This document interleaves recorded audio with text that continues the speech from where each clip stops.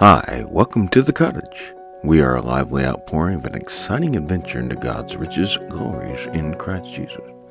We regularly work to activate an excitement for the kingdom of God as it is in the now until it comes into its fullness. We invite you to our sessions to explore the heights and depths of God's love in a fuller bandwidth.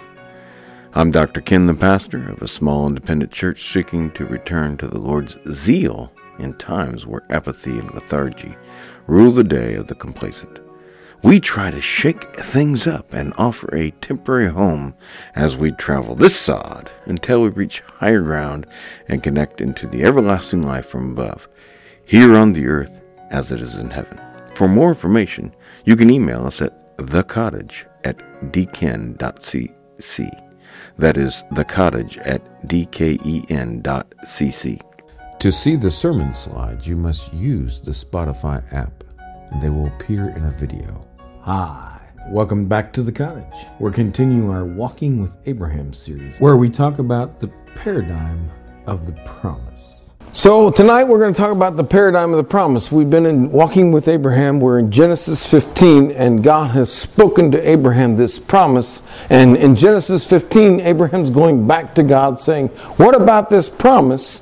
And so I want to go through that a little bit. And so in Genesis 15 verse 4 it says, "And behold, the word of the Lord came to him saying, this shall not be thine heir." Because he's thinking that his number one servant is going to be his heir. And "This shall not be thine heir, but he that shall come forth out of thine own bowels shall be thy heir." So God has promised him that it's going to be someone from him specifically. And eventually we'll get to the point where God is actually going to say that it's coming from Sarah, and when we get through the story. So this reminds me in 2 Samuel chapter 7 verse 12, where it says, "When thy days shall be fulfilled, and thou shalt sleep with thy fathers, I will set up thy seed after thee, which shall proceed out of thy bowels, and I will establish his kingdom." So God is telling David, I'm going to establish your seed, just like God is telling Abraham. And we obviously know that Christ is going to come through here. And so it's amazing that in 2 Samuel chapter 7, David wants to build God a house. And God says, I'm going to build a house through you. And so we have this funnel that we talked about before, where God is funneling it down. And he's moved from all of humanity to Abraham down to David and the line of kings. And he's going to establish that kingdom. And we're praising God that God establishes the kingdom. So let's talk about God's promise. And I'm going to try to lay this out visually for you tonight. We're talking about God's promise. So here's the promise, okay, that God is given to Abraham or to any of us, the promise. Okay, this is God's plan for your life, you could say. So hopefully maybe I need to do a better job. I'm not sure how that's going to work. It's often called the blessing, where we walk in God's blessing. God wants to bless us. Remember in Genesis 12, God says, I'm going to bless you, Abraham, and I'm going to bless all the families of the earth. So we're all blessed because of Abraham, right? So let's do this thing where I keep talking about God's there, you're here. So let's do this. You are here on this side of the screen, which matches over here, and we're trying to get to the promise, okay? So you are here. So that's where you're at. And we're trying to get to the promise that God has for us. All right? So how do we get there? How do we get there? What is God's pathway to the promise? And I'm hoping you can see this through these illustrations I'm using. So in 2 Samuel chapter 7:19, the same 2 Samuel 7 that we just read, verse 12, now we're going to read 2 Samuel chapter 7, verse 19. And I think I've given this to you before, but this is exciting. When God speaks to David and says, "And this was yet a small thing in thy sight, O Lord God, but thou hast spoken also thy servant's house for a great while to come." So David's excited of what God wants to do to bless him, but he's saying this blessing is going to carry on through my family. And it goes on. "Is this the manner of man, O Lord?" And this is this key phrase here, the manner of man. The manner of man in 2 Samuel 7:19. That word actually is, you should be familiar with Torah, and Ha'adam, humankind. In other words, this promise that God is doing is for all of humanity, and this promise is the manner in which we should live. We don't always keep up to that, but we should live this. This is the way we should walk. This is what we should do, the manner of man. Okay? And so it's the Torah. It's the instructions for humankind by which to go by. The Bible is our instruction manual of how we should get to God's promise. And Walt Kaiser, a famous Old Testament scholar, calls it the charter for all of humanity. You want the best life possible, it's the Word of God. It's the Word of God for the best life possible. This is the manner of man that God is moving, that God wants to do this thing. Okay? So it's the best life possible. This is humankind's chief end, the target, the goal. He maps it out in His Word. He's trying to lead us into what He wants for us through His Word. And David knew it as the Torah. Now, David here is not just talking about like the Torah as far as the first 5 books of the Bible or necessarily that. He's talking about how God's Word advises us. Thy Word is a lamp unto thy feet. Okay? Solomon, at the end of the matter, in Ecclesiastes chapter 12, he goes through all this stuff in the book of Ecclesiastes, and he's trying to think through this as much as he can. And he says, you know what? Let's just conclude everything. If we're going to argue, and Solomon was supposed to be the wisest person who's ever lived, he said, we're going to argue all this stuff. Here it is. It boils down to fear God and keep His commandments, for this is the whole duty of man. This is, again, that manner of man. This is it, Solomon says. Turn to the Word of God, and the Word of God is going to lead us and guide us. And that's what's going to happen. So, we go to Genesis chapter 1. In the beginning, God created man in His own image. In the image of God, He created him, male and female. He created them in His image to be after His kind. So the promise that I'm proposing here is from Genesis 1:27 that I understand it is we are to be like God. Sometimes we're not, sometimes we're over here, but we're trying to get closer. It is our relationship we talked about this morning. It is our participation to be like God. We don't always succeed. Sometimes we fall, and then we have to get back up and go. But that's what we're trying to do. We're trying to get to the promise. But it's to be like Yahweh. To be His people. To be His children. Children of God. Now, interestingly, Paul in Romans 10:4 says, Christ is the end of the law. That would be the word law. There would be the Greek word nomos for Torah.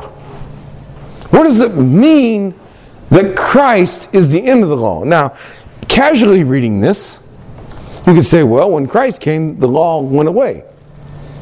But that's not the word end here. That's not what it's talking about. It's talking about what I said earlier about the chief end, the target, the goal. In other words, the promise is if we're to be like God, how do we get there? It's through Jesus.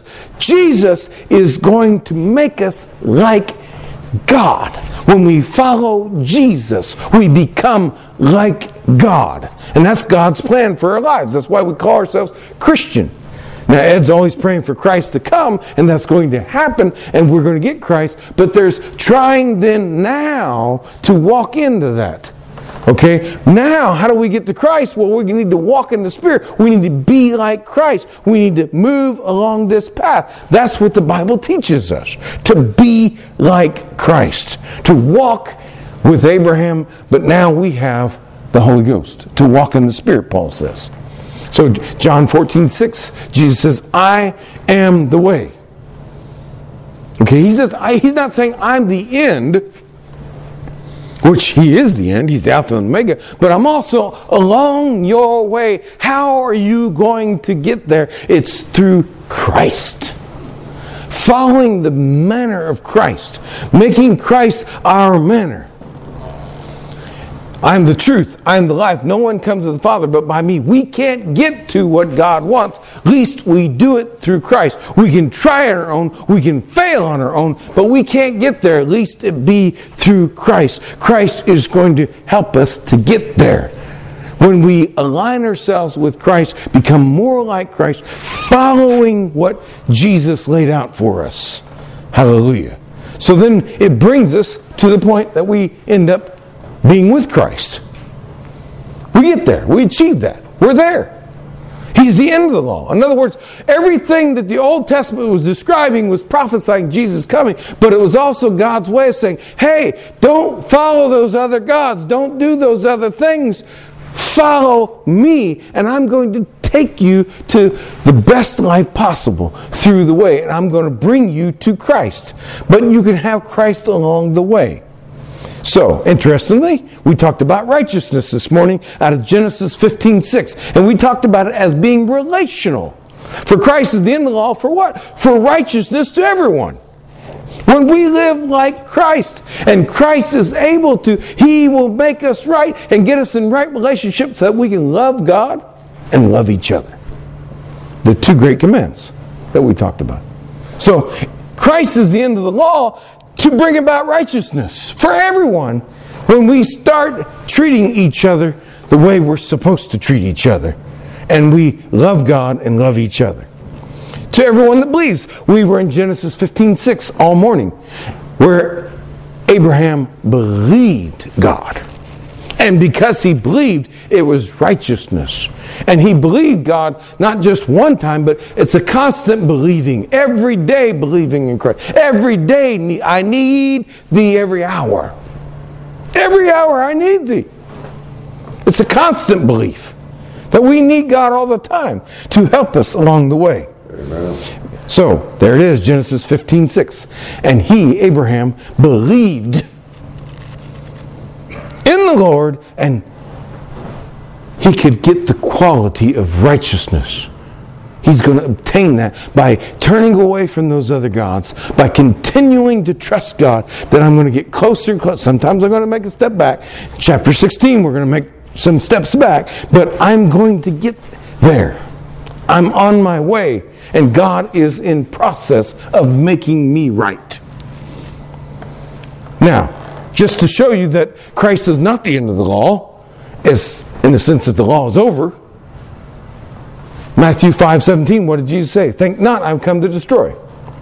Let's talk about this for a minute. Okay, Christ is saying here in Matthew 5 in the Sermon on the Mount, I have come not to destroy. But elsewhere in 1 John 3:8, John says that Jesus, for this purpose the Son of God was manifested, that He might destroy the works of the devil.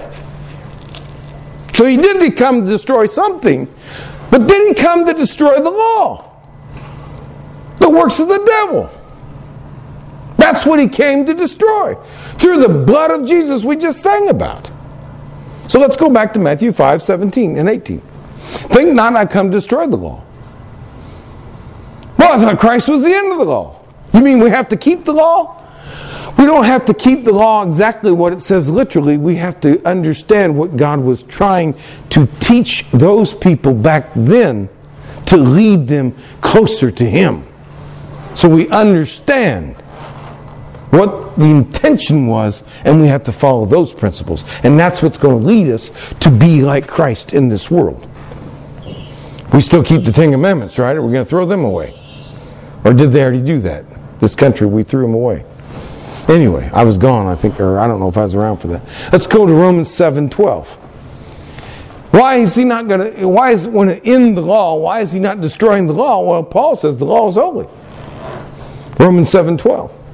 Not only is the commandment is holy, it is just, righteous, it's just, and it's good. So we're not talking about destroying the law, because Jesus is not talking about it, and neither is Paul talking about it. I am not, Jesus says in Matthew 5:17 and 18, come to destroy, but what? To fulfill. So that you and I can do what God intended when He said those things to them. For them to do that. But there's something that Christ has come to fulfill it. So that we can get to where God wanted us to take us. Hallelujah. So, going on now in verses 19 and 20. We're in Matthew 5. We're in the Sermon on the Mount. Wherefore, therefore, shall break one of the least of these commandments, he shall be called least in the kingdom of heaven. We break one of the least. What does James say? James says you break one, you broke them all. You break one of the least, you are least in the kingdom. That's why we need the blood of Jesus. That's why we need to wash our garments. Whosoever shall do, that's what he wants us. He wants us to do and teach them. The same shall be called great in the kingdom of heaven. He's wanting us to do. We don't always do, but he's trying to get us to do. That's what he's after.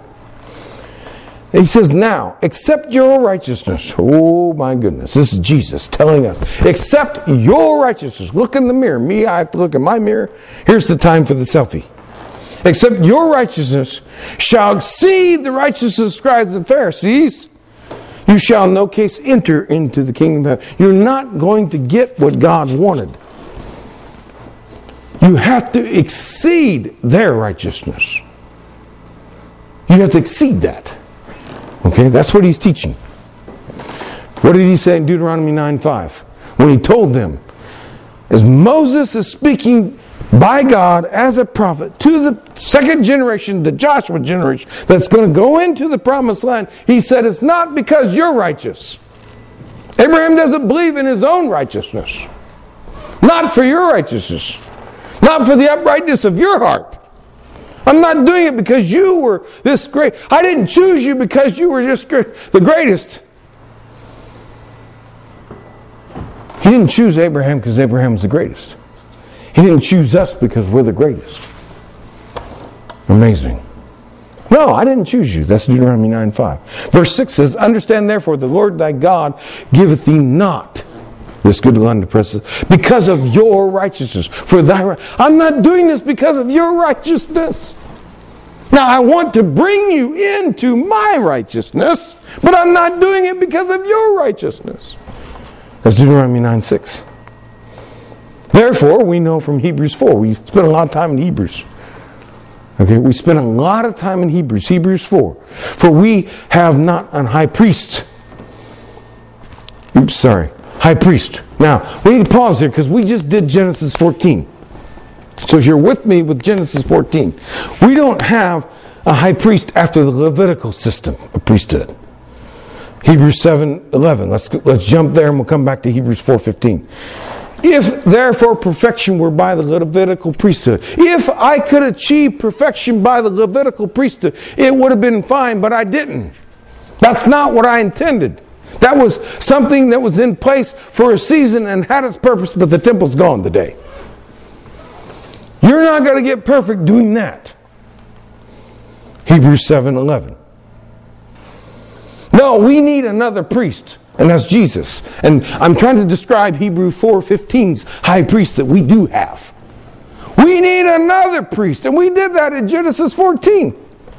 After the order of Melchizedek, after the order of something, and what was Melchizedek's name? King of Righteousness. I need to give you something that's actually going to work, but I need to show you I'm going to do it as Jesus, and you follow me and you will do it to get you to the righteousness. And notice, and not be called after the order of Aaron. Anyway, so back to Hebrews 4:15. For we have not a high priest which cannot be touched with the feeling of our infirmities, but was in all points tempted like we are, yet without sin. Let us therefore come boldly to the throne. To the throne. We have access to the throne. Bold access because of Jesus Christ. That when we do sin, that we can be washed in the blood. So therefore, go to the throne. Whatever you got going on, go to the throne. Go to the throne. Now, I've never been hung over before. I don't know what it means to be hung over. But don't they go and vomit in the toilet and we call that the throne? Because of what they did. Well, that's we got to go to God and get rid of whatever we got to do. Get it out of our system. We can go boldly to the throne where we're going to get grace that we just sang about. God's grace, greater than all our sin. That we may obtain mercy. We should receive judgment, but He decided to give us mercy. Because of this priest Jesus that we just taught in Genesis 14, that Melchizedek and Abraham, it's all tying together here. I'm trying to bring it all together so that you and I, we can find and then offer that same grace to all these people that are out there and they don't know what to do with themselves and they're shooting each other at a parade. And because they shoot each other, other people are getting killed. Because they can't find this grace in their time of need. We need to find it for ourselves and we need to offer it to each other and offer it to the world. Amen. So let's get back to the whole thing here. Now we're back where I took you, the promise. This is humankind's chief end or goal. Now to sin is to get off the miss the mark. To miss what God intended. To miss what God intended. Alright? What does Deuteronomy 30:19 says? What does Deuteronomy 30:19 says? I call heaven and earth today against you that have set before you life and death. You have a choice. You can choose to live, get closer to God. You can choose to die, go that way. Adam and Eve chose the wrong fruit, and because of that they experienced death. But God was merciful. He didn't kill them right away. He found them clothes when they tried to stitch their own clothes for their own righteousness, to cover up their own sin. He's like, that is not going to work. I'm going to do the sacrifice. I'm going to kill the animal. I'm going to give you clothes. You can't cover your own sin. I'm giving you a choice between blessing and cursing. We started out with what? God's plan. The promise is your blessing. But I'm giving you a choice between life and death, between blessing and cursing. And he says, therefore choose life and you will live. I am the way, the truth, and the life. Jesus is the only true way we live. If we're doing anything other than Jesus, we're dying. Amen. And if we're dying, we need the doctor to save our lives. We need whatever it is. Pull out the nukes, the cancer, the whatever. So what happens? I want you to understand this. What happens? Here's the cursing. And it's not showing up great on this screen, but it'll be close enough, I think. I'll have to adjust these. I'll have to adjust this later on. God's pathway of the present. What do? When we rebel, when we choose death, when we make a bad choice, we make a detour. Our turning away from God. We're supposed to be going toward. Remember, it was Abraham says, "You want north or south?" And Lot went another direction. And Lot got in all kinds of trouble for him. A detour, our turning away from God, from the path to God's promise from blessing. It doesn't mean that the promise is still not there. It just means we're not going to the promise. We're going down.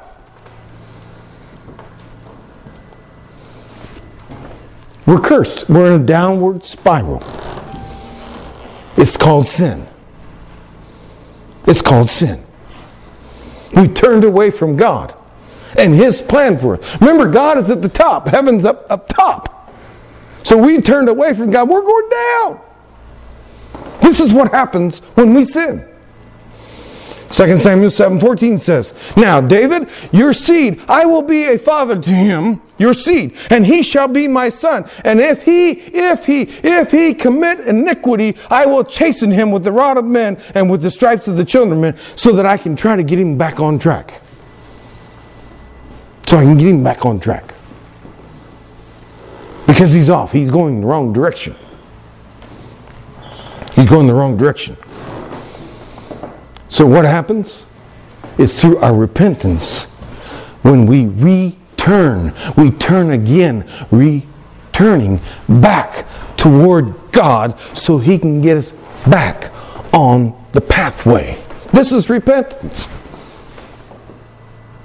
I'm mapping out repentance right here. This is getting us back on track. We made a detour. We're heading down. We're cursed. And now God is turning us around through repentance. And we're turning back. Praise God. Now, it's conditional. I don't know if you can see that there. It's a little tight. But it's conditional on Jeremiah 18. Jeremiah 18 was when God sent Jeremiah to the potter's house. And God says, "I am the potter. You are the clay. I will mold you and make you." And in Jeremiah chapter 18, God says, if a person is going down and sins, Does that mean it's over? Game over? God's finished with them? Absolutely not. We did John 8 this morning. We know that God is not done with that person. God says, if a person sins and repents, I can make them new again. But if a person is headed toward me and starts to sin, they're not going to make it to the promise. The only way they get to the promise is repent. So if a good person does bad, they're going down. If a bad person turns to good, they're going back up. What's the point of Jeremiah 18? To repent. It's conditional on if you repent or not. We did all of that in Joel. Joel chapter 1 was God chastening the descendants of David, as he said in 2 Samuel 7:14. He's chastening them in chapter 1 of Joel. Then he offers them through the prophet Joel chapter 2 repentance. If you repent. Then he says in chapter 3, we can go do this together. Like I always intended. Esther had a choice. Esther's on there. And I hope we get this up on the, you can get this up on the channel and you can see this through Spotify. Esther 4:14, Mordecai says, you can do this or not, Esther. You have a choice. It's conditional on you. Whether you turn to God or not. Right now, Esther, you're put in place for such a time as this. But if you choose not to do this, then you will be destroyed. But then God will get someone else to bring the deliverance. But it's based on whether you choose to repent or not. This is what God is saying. It's conditional. Not on God, the promise still stands. God doesn't change. It's we who change. Any person who's good can turn away from God and sin. But any sinner can turn back to God. And that's what he's asking. That's grace.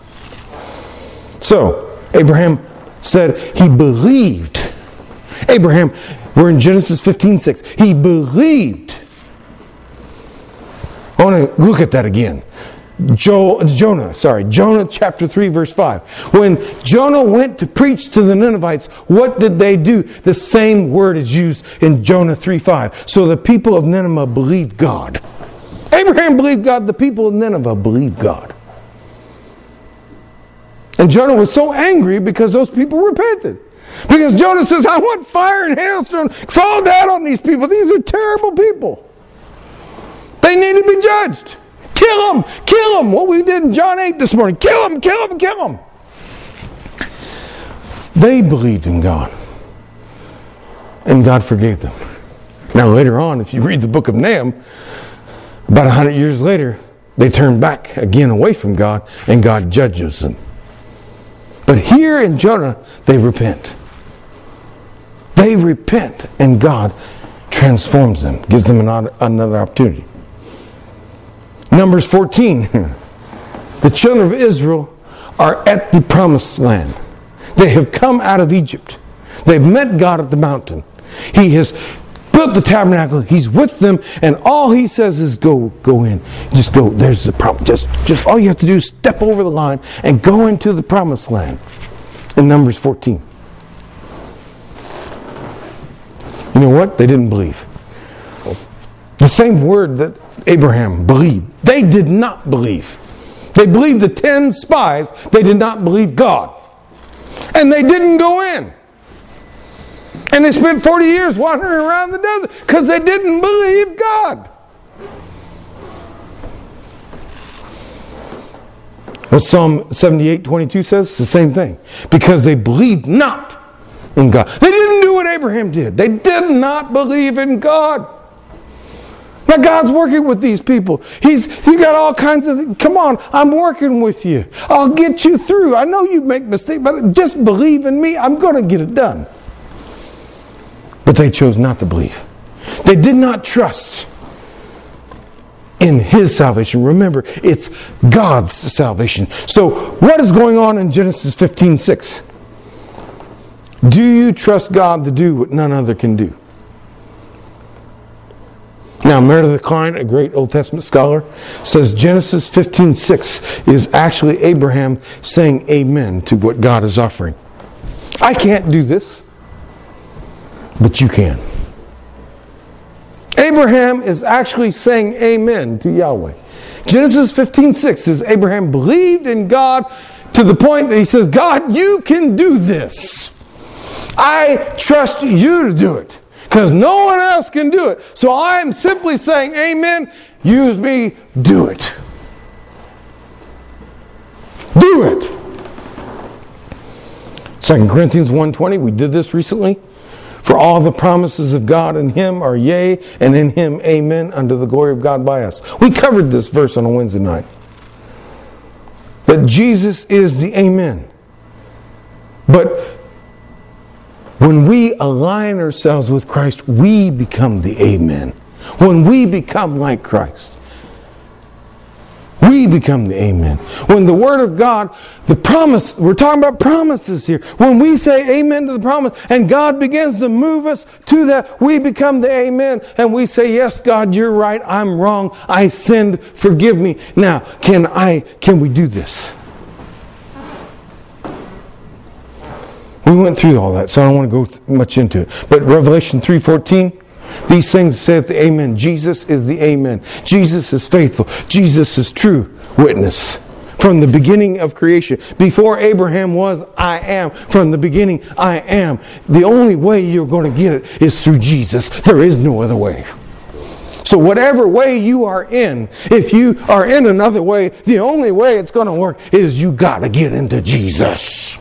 So, again, let's get back to our map. Heaven's up there, God's realm.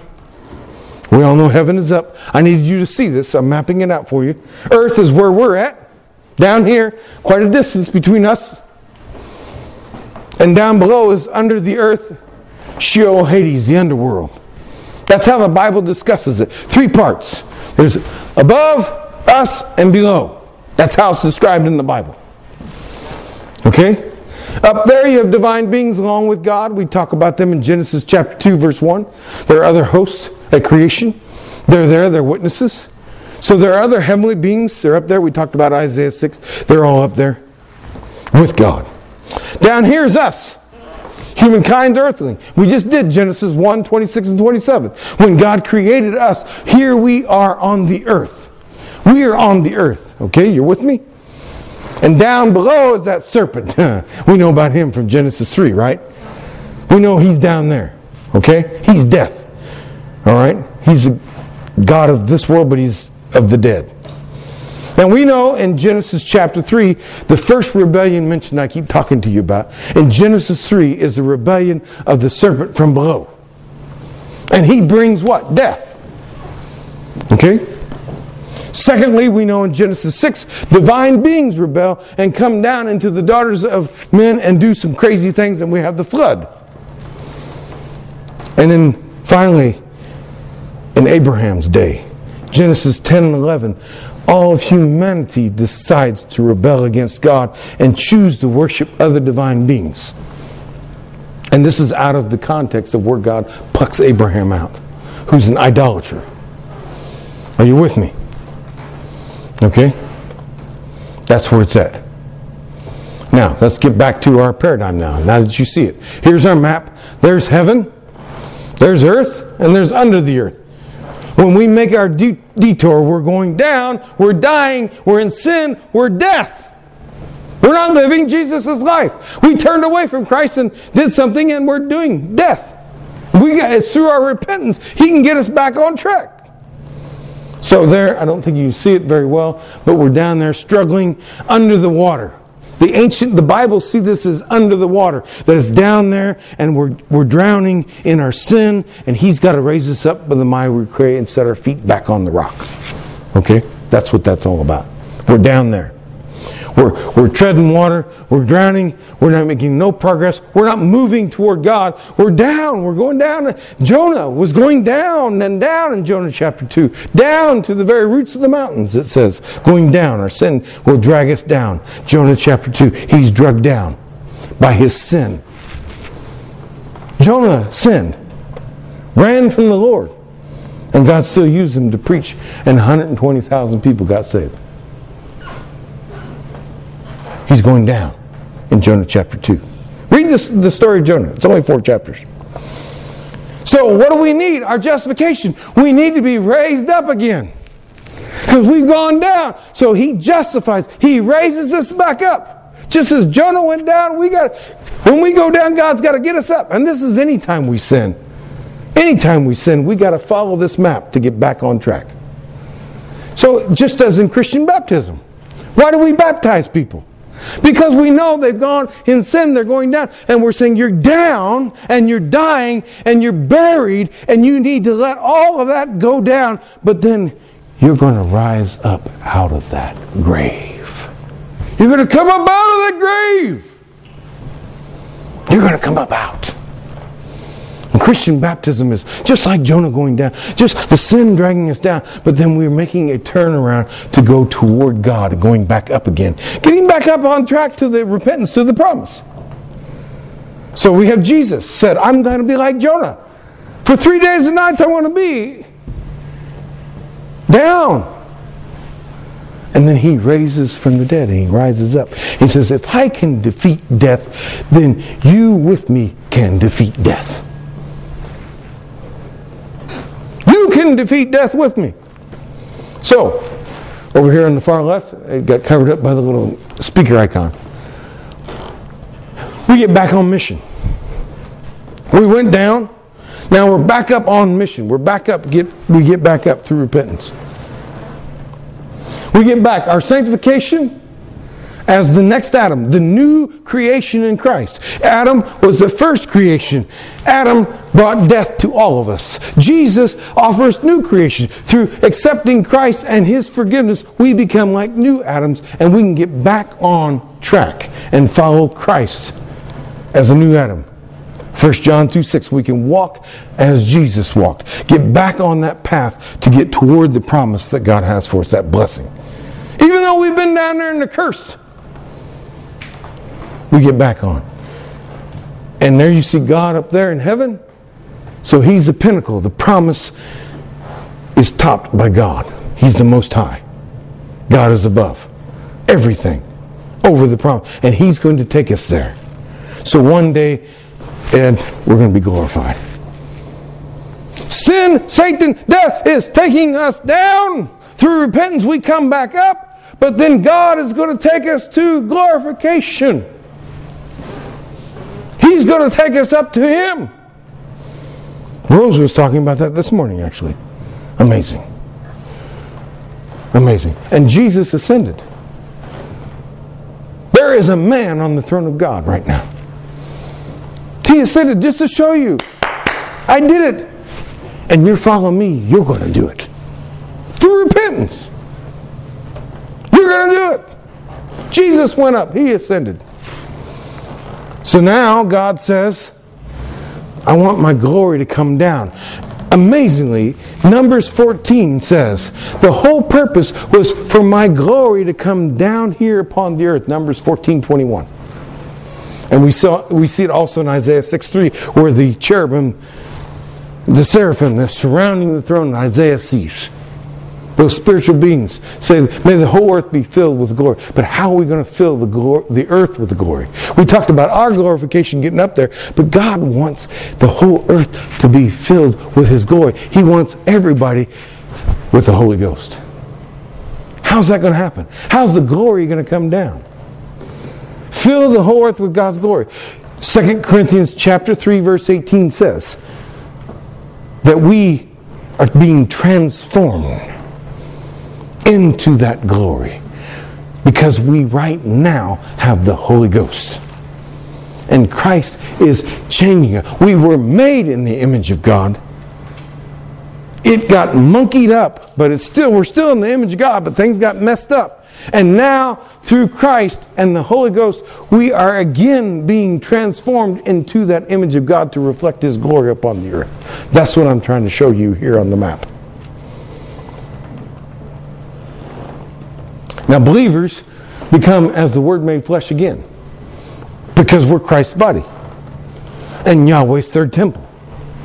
We are the temple. When the glory of God came down on the first temple, now we got the Holy Ghost. We are the third temple. We got that glory down here. So, where's humanity? Our initial state, we're on the earth. Number one, our initial state, we're on the earth, created in God's image. Then what did we do? We fell. And you can't see it off the screen there, but we're deprived. We turned away from God. We fell. We have fallen. And we are not in fellowship with God. We're disconnected with God because of our sins. And we're in a fallen state, separated from God. But what's He going to do? When we participate with God, all the way at the top of the screen, our participation with Him causes us to rise up. But it's rising up so that God can again come down. It's like breathing. You breathe in God, you breathe out. It's this life cycle, up and down, where the glory can come down. So, how do we do this? Participation with Yahweh is our mission through discipleship of becoming like Jesus. Making disciples. Again, it got cut off on here. It looks fine here, but it doesn't look fine there. So, once again, our sanctification, a being in a state of holiness like Yahweh. We're unique, we're peculiar. You are a chosen generation, a royal, a peculiar people. You're different than them. Why? Because I am going to transform you and change you. Abraham, you're different from everybody in Genesis 10 and 11. I am changing and transforming you. Yeah, you're going to make your mistakes, but you're not going to worship other gods. I am changing and transforming you. Micah chapter 7, verse 19. Micah is prophesying, saying God will turn again as we turn to Him. Remember the prodigal son? When the prodigal son turned from the pigsty and turned toward his father met him on the way and brought him home. And he will turn again. When we turn to God, Micah chapter 7, the prophet is saying at the end of his prophecy, when we turn to Him, God will turn again to us. He's not finished with us. He's just getting started. And He'll have compassion on us, just like the prodigal son. And He alone can subdue our iniquities. We don't have enough battery power, willpower to do it. And He will then subdue it, and we can cast all of our sins. And Thou will cast all their sins. God will cast all their sins into the depths of the sea, where we remember the sins no more. Wash in that water. Amazing. Verse 20 says, Thou will perform the truth to Jacob and the mercy to Abraham. Abraham received mercy from God to have all of his sins washed in a sea of forgetfulness. And he's sworn this all the way from the beginning that he was going to do this. 1 John 2:28 says, Now, little children, abide in Him, we shall appear, we may have confidence, and not be ashamed before Him at His coming. If you know that He is righteous. You know that He is righteous. You know that everyone that doeth righteousness is born of Him. So, what I'm trying to say here from 1 John 2:28 and 29? What is the text saying? I want you to get what the text is saying. I'm trying to map it out for you. But the text is saying He is righteous. The only way for us to be righteous is to be with Him. But sometimes we choose something else. He said in Deuteronomy 30:19, choose life or death. And sometimes we make the wrong choice. And we do get off track. But we get back on track. 1 John 3 says that, Behold, what manner of love hath the Father bestowed upon us, that we should be called the sons of God. We're the children of God. Therefore the world knoweth us not, because it knew Him not. Remember, we're peculiar. Why do we go to church? Everybody else is watching the Super Bowl. Why in the world do you go to church on Sunday night? And it doth not yet appear what we shall be. We can't understand what we're going to be. But we know one thing. We know that when He shall appear, we shall be like Him. He's making us like Him. We're in process, but He's not finished with us yet. He's the author, the beginner, and the finisher of our faith. He's not finished with us yet. When we see Him as He is, and that sometimes we can't see God, we lose track. The enemy gets us off track, and we miss God. And it's this hope. 1 John 3:3. It's this hope that every man has this hope. That hope is which purifies us, even as He is pure. Because He is pure and we have hope in Him. That hope, and we get with Him, it begins to cleanse us and purify us.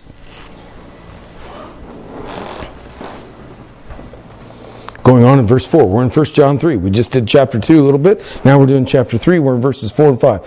Whoever commits sin transgresses also the law, for sin is transgression of the law, and you know that He was manifest to take away our sins.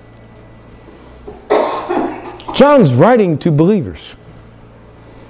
He said in 1 John 1:9, if we have sins, He is faithful and just to cleanse us from our sins. John says, cleanse us. John is saying He needs cleansed from his sins. Did Jesus come to destroy the law? No. He came to destroy sin. The works of Satan. That's what He came to destroy. They want to kill, steal, destroy. That's Satan. I didn't come for that. Of course, in Him, there is no sin. There is no sin. So, what did Irenaeus say? And many church fathers after him said. This is Irenaeus, one of the earliest church fathers that came after in the early centuries of the church. The Word of God, our Lord Jesus Christ, who did, through His transcendent love, become what we are. He became what we are. He's a unique priest. That He might bring us to be even what He is Himself. He's bringing us. He's trying to bring us. But it's a struggle because we're fighting against powers. We're fighting against the world. We're fighting against our flesh. We're making mistakes. But He is going to purify us if we have this hope within us that He can cleanse us, that He can purify. If we remain with that hope that there is no condemnation when we turn to Jesus. John 14:3. And if I go and prepare a place for you, I will come again and receive you unto myself. And it's like, amen. That where I am, you may be also. He's trying to take us to where He is. We have this promise.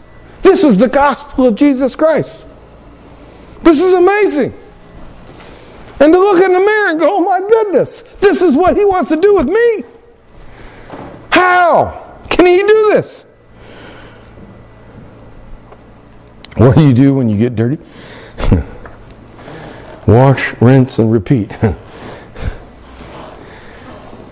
Wash, rinse, and repeat.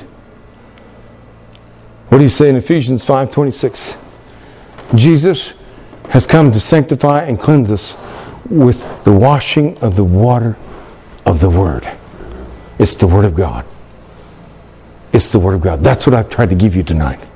I've tried to map it out in my own way, but I've tried to back it up seriously with the Scriptures that you can understand what He's trying to do with us.